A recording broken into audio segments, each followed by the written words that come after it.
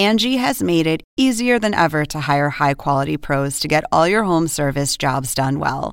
Just bring them your project online or with the Angie app, answer a few questions, and Angie will connect you with local pros who match your specific needs. Or book a service instantly at an upfront price. So join the millions of homeowners who use Angie to care for their homes and get your next home service job done well.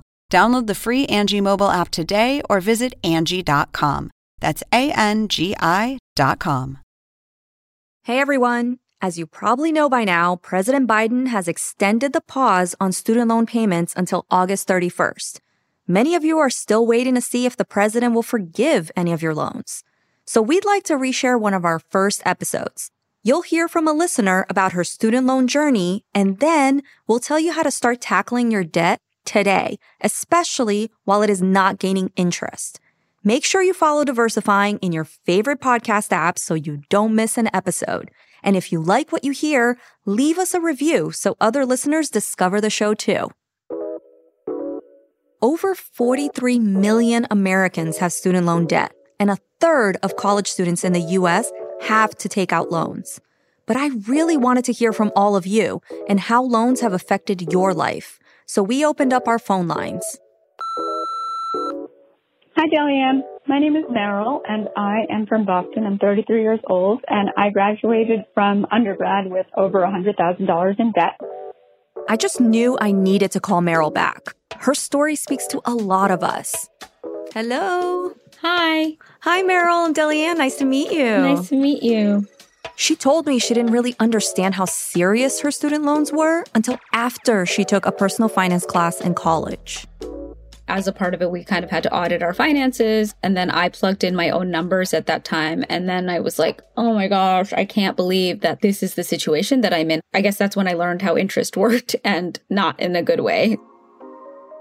When Meryl first got into Northeastern University, she was really ready to break out on her own and get started on the next chapter of her life. To her, it felt like the expense didn't matter. She stitched together financial aid, student loans, and a merit scholarship. She was determined to go. But Meryl had a rough first year of college. We got our grades back at the end of the first semester, and we were like, oh my gosh. She didn't fail any classes, but unfortunately, her grades weren't good enough to keep her merit scholarship. The primary emotion was just fear and shame. There was a lot of shame. And then there were some sort of panic around what are my parents going to say and what's my next step going to be. Did you ever think about dropping out of college and trying out a different way? No, I never. It was always just survival mode of how am I going to stay here? How am I not going to leave Boston? I don't remember ever giving air to a different alternative path. Yeah, it was just, all right, what do I got to do? What do I have to do to stay here? Where is this extra money going to come from? And I guess it's going to come in the form of loans. So Meryl took out a private student loan, even though it had an 11% interest rate, more than double the rate of most federal loans. By the time she graduated college, she owed $120,000. Her minimum payments cost her as much as her rent.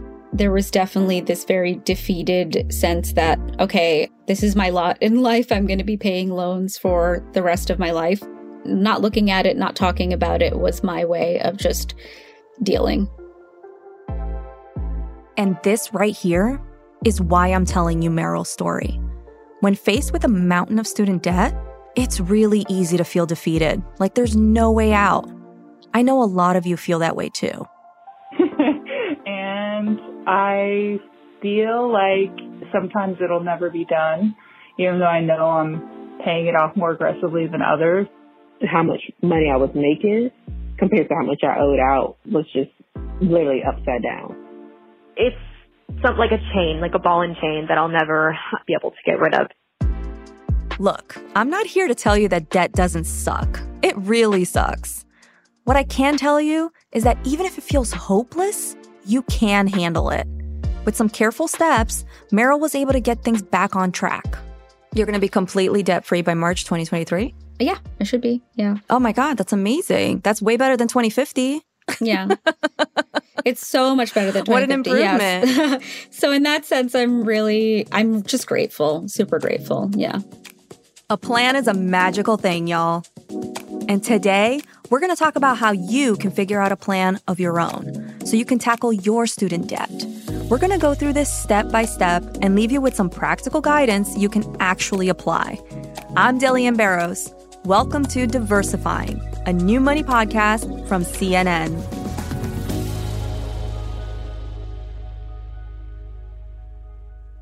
The minute we decided to talk about student debt, I knew exactly who I wanted to bring on the podcast to help us out.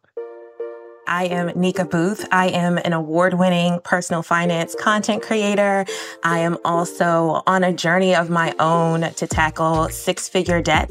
And I'm the voice and creator of Debt Free Gonna Be, this little modest personal finance community on Instagram. She is too modest, y'all. This is a page that everyone must follow, honestly. If you're on a debt-free journey, if you need some money mindset checks, if you need a laugh, get Absolutely. on it, all right? Okay, well, we are here to talk about that. I don't know if you've heard about this issue that's a little interesting in the personal finance community. It's about student loan debt. Oh, my goodness. I don't know if like anybody has talked to you about it, but it's a huge, huge problem, right? We're in a student loan crisis. There are $1.7 trillion of student loan debt. And so, when I say it's a crisis, I mean it's a crisis because this debt is just looming over the heads of so many people, and it's preventing them from being able to do things like get married, have children, own a home, which, we talk about is one path, but not the only path to building generational wealth, and they're stifled. Nika is speaking from personal experience here. She's been posting about her journey to become debt-free since 2018. She once owed $211,000, a mixture of student debt, credit card, and outstanding tax debt. Nika's really open on her page. She admits that there have been times when she's struggled with mental health and almost given up completely on trying to pay off her debts. Nika's made incredible progress. She's already paid over $77,000, but she still has about $134,000 of student loans left. Over the years, she's become an expert at handling her debt, and she wants to pass along everything she's learned, including her mistakes. Oh my goodness. I'm a cautionary tale. I'll just go ahead and say that. I'm sure the listeners will be like, oh yeah, she's definitely a cautionary tale. It's okay. I recognize it too. And I have a blog post where I've shared that my student loans are my biggest money regret. And they are. I do not regret the education that I obtained as a result of the loans. I regret the choices I made with regard to my student loans. So first things first, do not take more than what you absolutely need. Boop. Right. I was famous for taking the max disbursement every single semester, well beyond tuition, fees, and supplies. And I lived off campus, so there was no housing that I needed to pay for. And I did that every single semester for all of the years that I was in school. It wasn't my money, but I didn't treat it that way. Delianne, I blew it. I can't tell you the things that I spent that money on. So don't do that. Don't do what I did. What do you think led to that? Why did you react that way? I think a lot of it has to do with, one, I didn't read the promissory note. And even if I did read the promissory note, at that age, growing up, not having money conversations, not really understanding how money works, you've got a 17, 18-year-old who now has access to money and didn't really do anything for it. I signed a paper that I didn't read. I didn't understand, that I'm basically mortgaging my future and that this money would come due at some point. And I think that's why. I don't know the saying, but it's something about when people get money and they've never had it, you don't know what to do with it. Mm-hmm.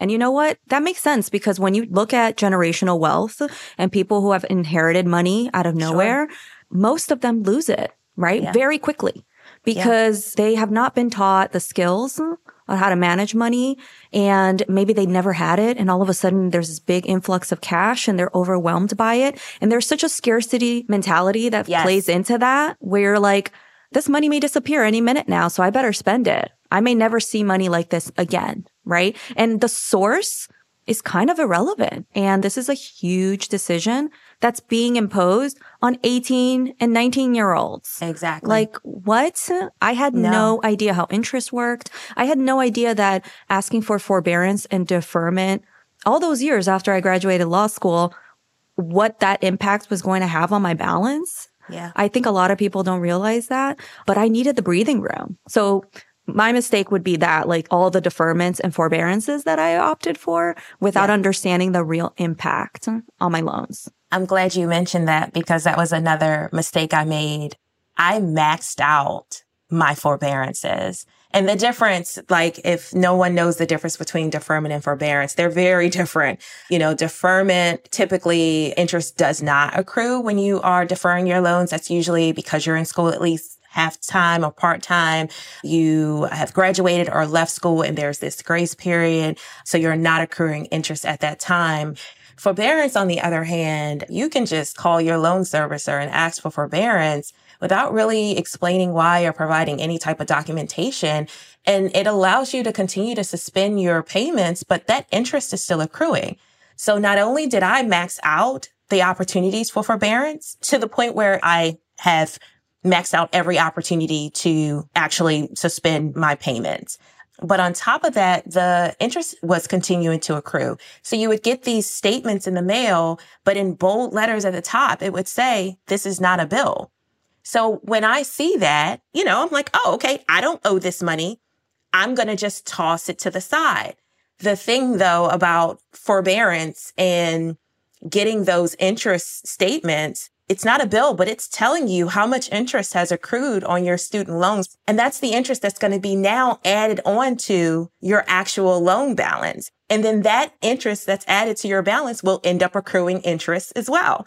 So my biggest mistake was maxing out my forbearance and not paying those loans when I was financially able to do it, because I also didn't have a budget. And I wasn't taking the student loan payment seriously. And then getting to the point where I've now earned at least, I think the last time I checked, it's like $20,000 additional dollars in interest over my original loan balances. It's insane. It is insane. And it's heartbreaking, really, at the heart of it. But another thing that you bring up is talking about your past money mistakes without judgment.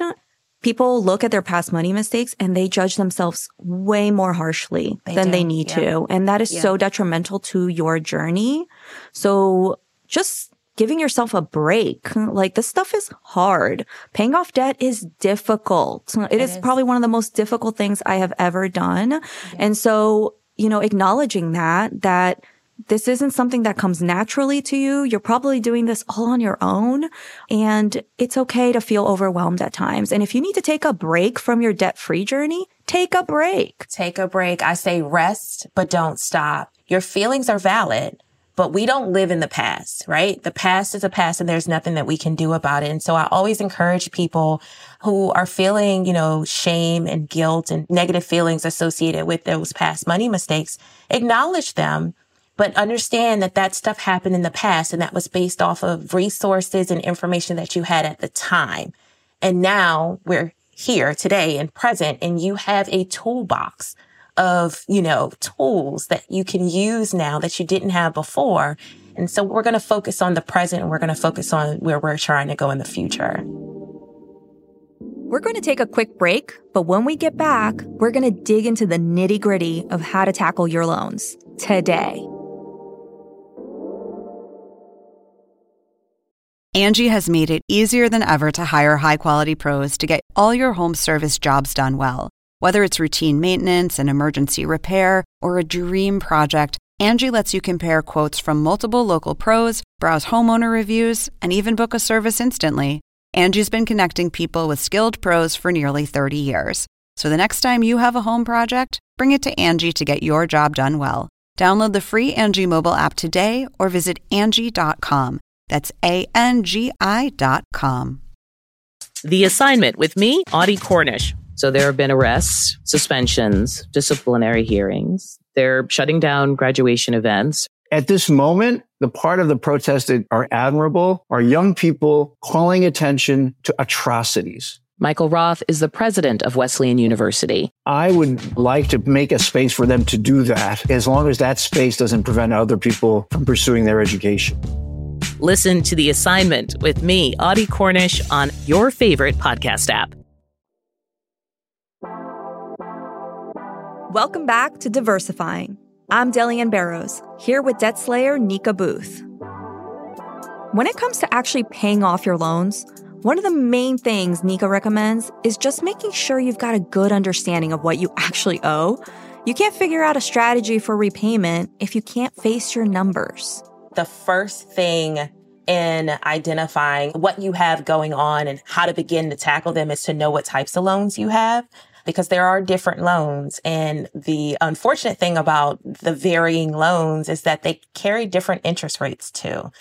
And another thing people may not even know is, well, who owns my loans? Like, who is my loan servicer, And I tend to just point people to studentaid.gov, which is basically your hub as a borrower, where you can see the types of loans you have, the loan details, as well as your current loan servicer. Oh, that's such a good resource. I'm so glad you brought it up. So yeah, I think it's so important to know that even though you owe an X amount, like a total amount, that your loans are probably divided up into several smaller loans. And there's a little strategy you can use to help pay them off, right? So I know you use this. I used it too. And it's called the debt avalanche. Can you explain what it is and tell people how they can use it too? Absolutely. So the debt avalanche is one of two common debt repayment plans.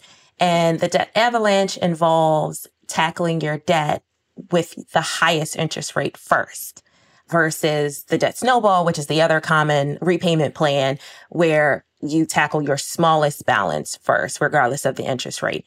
But why we love the debt avalanche method so much is because mathematically, it just makes sense. You end up paying the least amount of interest over the time it takes you to actually pay off the debt, because you're tackling that high interest rate balance first. Yeah, I mean, that's the way to go. And it's going to save you the most money in the long term. And I'm all about that. That's the whole idea, like to hold on as much of your money as you possibly can.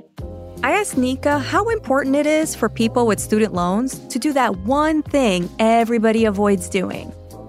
Does it start with a B? Does it start with a B? It does. Yes. How important is it, Nika, to budget when you're in this debt payoff phase? It's important even if you're not in the debt payoff phase. Like having a budget, I mean, if you don't like the B word, call it a spending plan if you want. Like you can call it whatever you want, but you have to have some type of boundary and structure to how you spend your money. And I promise you that especially when you are in this debt repayment phase, being on a budget will feel like you have more money. It will feel like you got a raise. So it's very important, and it's just as important to know what income you have coming in, because, you put the wrong thing in the GPS, you're not going to go to the destination that you want to go to. So it's literally a roadmap for your money. So it's important, especially when you are repaying your student loans, because you'll have an idea of what you can actually afford to pay. Yeah, I couldn't agree more. I mean, it's not something that has to be as strict. I think it depends on, what you're struggling with. You may have to do it for a few months, build a habit, but then you can, switch over to like an app that tracks it for you, and you don't have to be living inside of a spreadsheet. Then you can get to the point where you can kind of just eyeball things and you're like, hey, I'm on track. Exactly. And it's such a great feeling, but it doesn't come out of nowhere. It doesn't happen by accident. Right. And it starts with the almighty budget. Yes, it does. Yes, it does. The most common question I get, I'm sure you do too, is, well, how do I find the money to start paying off these loans, right? And what I tell people, the first thing you have to do is recognize, is there an income issue here or is there a spending issue? Because if it's, I literally have optimized my budget, I've cut back on all the frills, and there is no room. I have no extra money to throw to my debt. That is an income issue, right? We need to increase your income. Whereas if somebody's like, I don't know, at the end of the month, I don't know where the money goes and I don't have anything extra to throw at a student loan. And usually the situation there is we need to tighten the budget. We need to see what's going on. And that's a spending issue. So what do you say to people in the income situation? Yeah. And a lot of people are in this situation. Unfortunately, if you don't have the income, you've got to find it, right? Because you can't just magically make it appear. So I often tell people to kind of look around them. I've shared this a lot. I love selling the things around the house that I no longer use. And it may seem simple, but, just think about some of the things that we've purchased that are, kind of sitting in a corner collecting dust that we don't use anymore. It used to be money, and some of us can actually say it used to be money that we really didn't have in the first place, right? We likely acquired it with debt. And so selling that stuff will give you at least something. You're likely not to get the money that you spent on it originally, but you can get something for it rather than it collecting dust or immediately ending up in the landfill. Agreed. But if you're looking for something more long-term to have a consistent increase in income coming in, sell your services. There are tons of platforms now like Fiverr where you can, do copywriting, proofreading. I mean, there are places that you can teach children in other countries English. So, I'm not really big on the gig hustle because it can get overwhelming, right? You can gig yourself and be completely exhausted. But I think finding some type of side hustle that you enjoy and that you feel the time is worth it can be a catalyst in helping you repay your student loans and finding that extra income that you need. Absolutely. I couldn't agree more. I mean, listen, my side hustle turned into a full-on business. Yes, it did. I'm so proud of you. And it helped to pay off my loans. It turned into a whole thing that I never expected. And I'm not saying that's going to happen for everyone, but it's worth a try. And if you're doing something that you like anyway, what's there to lose? You learned something and you got to do something that you love anyway. I usually tell people if you do it for free, then charge for it. Absolutely. And I'm sure people will pay you for it. I hope all of this knowledge is empowering, but if you're still feeling overwhelmed, that's okay. Nika has one more thing for you to keep in mind. Don't look at how much debt you owe as a whole. Like, yes, acknowledge it, but it doesn't need to be over your head and in your face every day. So I have this saying, the best way to eat an elephant is one bite at a time. And what I mean by that is I don't mean to eat an actual elephant, but what I mean is you take this huge mountain that's in front of you, right? And you break it down into smaller, more digestible chunks with built-in goals. So it's like, okay, extra $500 this month. And then once you do that, you build up with your side hustle and increasing your income, you bump it up to $1,000. So I think the best way to manage the amount of student loans you owe and the amount of debt you owe and to overcome it emotionally and mentally is to break it down into smaller chunks and set mini goals and build in little rewards after each goal is met. I love that. I mean, that's obviously a very actionable step that everybody can take. Nika, thank you so much for being so vulnerable online on the episode. Oh, absolutely. Thank you. That was Nika Booth. You can follow her on Instagram at DebtFreeGonnaBe. It's time for this episode's Money Gems. We know we cover a lot in every episode, so we want to highlight the best tips so you can take action. So, here are the top 5 gems for tackling your student debt, courtesy of Nika Booth. Gem number 1, it's time to face your numbers. Get a good understanding of all the different loans you have, the interest rates, and who you owe. Nika mentioned a great website where you can do this, studentaid.gov. That's going to help you start making a plan. And part of that plan might be gem number 2, the dreaded but very necessary budgeting. A budget lets you tell your money what to do. You can decide how much you're willing to pay towards your loans, so you still have room for the fun stuff. Gem number 3, save forbearance for emergencies. Know that you're still being charged interest and that delaying those payments will cost you money in the long run. Gem number 4, if you're about to take out loans, don't take out more than you need. You'll have to pay it all back with interest. Finally, gem number 5. I think this is a good one no matter what money topic you're talking about. Don't judge yourself for money mistakes you've made in the past. You can't change what's already happened.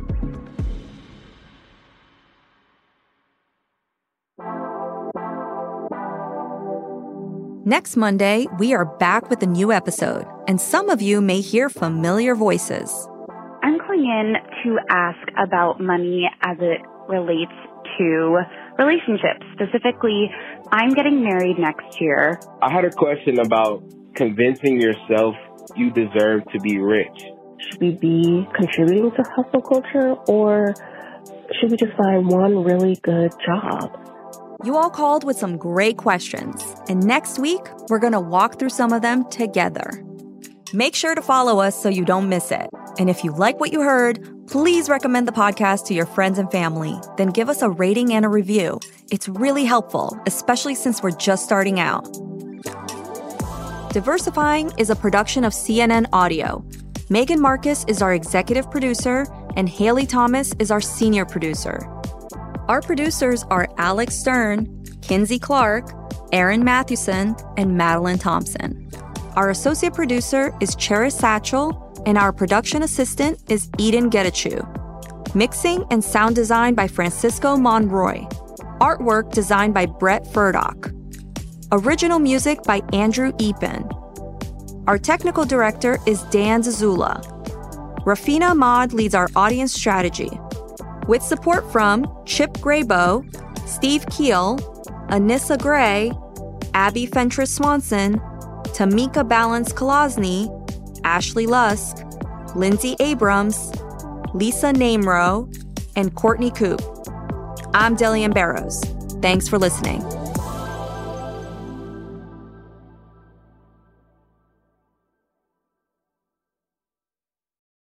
Now streaming exclusively on Max, a new CNN Flash doc about the album that has Nashville talking, Call Me Country.